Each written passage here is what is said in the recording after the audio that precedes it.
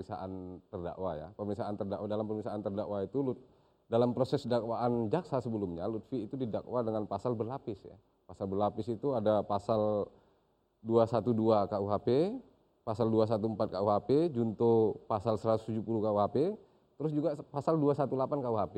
Oke, jadi pasalnya berlapis, ada empat lapis. Ada yang merusak fasilitas umum, betul, melakukan kekerasan terhadap aparat, kemudian betul, karena tidak pergi dari kawasan DPR meski telah meminta untuk pergi sebanyak 3 kali, jadi juga ada dakwaan pasal 218. Nah, ini ancaman hukuman terberatnya? Kalau ancaman hukuman terberat itu ada di pasal 212 junto 170. Itu ada 7 tahun ancamannya ya di situ. 7 tahun penjara? 7 tahun penjara. Kalau dia secara bersama-sama. Tapi kami tim hukum LBH Kobar itu melihat untuk kasus Lutfi saya pikir agak jauh untuk diarahkan ke sana. Karena Lutfi sendiri, dia hanya berdua naik motor sama temennya, Beng-Beng.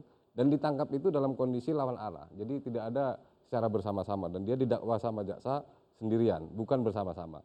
Bahwa kemudian fotonya sempat viral dan sebagainya, itu juga menambah, bagaimana Anda melihat konsekuensinya terhadap proses persidangan Lutfi ini? Saya pikir begini ya, Lutfi itu hadir dalam konteks memperjuangkan keadilan. Artinya keadilan yang dianggap sama Lutfi sendiri tidak sesuai dengan keinginan aspirasi masyarakat terkait dengan RUU KUHP ya. Jadi RUU KUHP dan RUU KPK.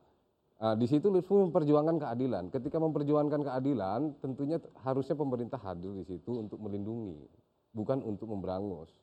Nah, saya melihat Lutfi itu tidak ada sedikit pun niat untuk melakukan pengerusakan, nggak ada. Dalam fakta persidangan, keterangan saksi, keterangan terdakwa tidak menyebutkan bahwa Lutfi itu melakukan pengerusakan. Termasuk melempar batu dan sebagainya juga itu juga dibantah oleh Lutfi. Apakah Anda menemukan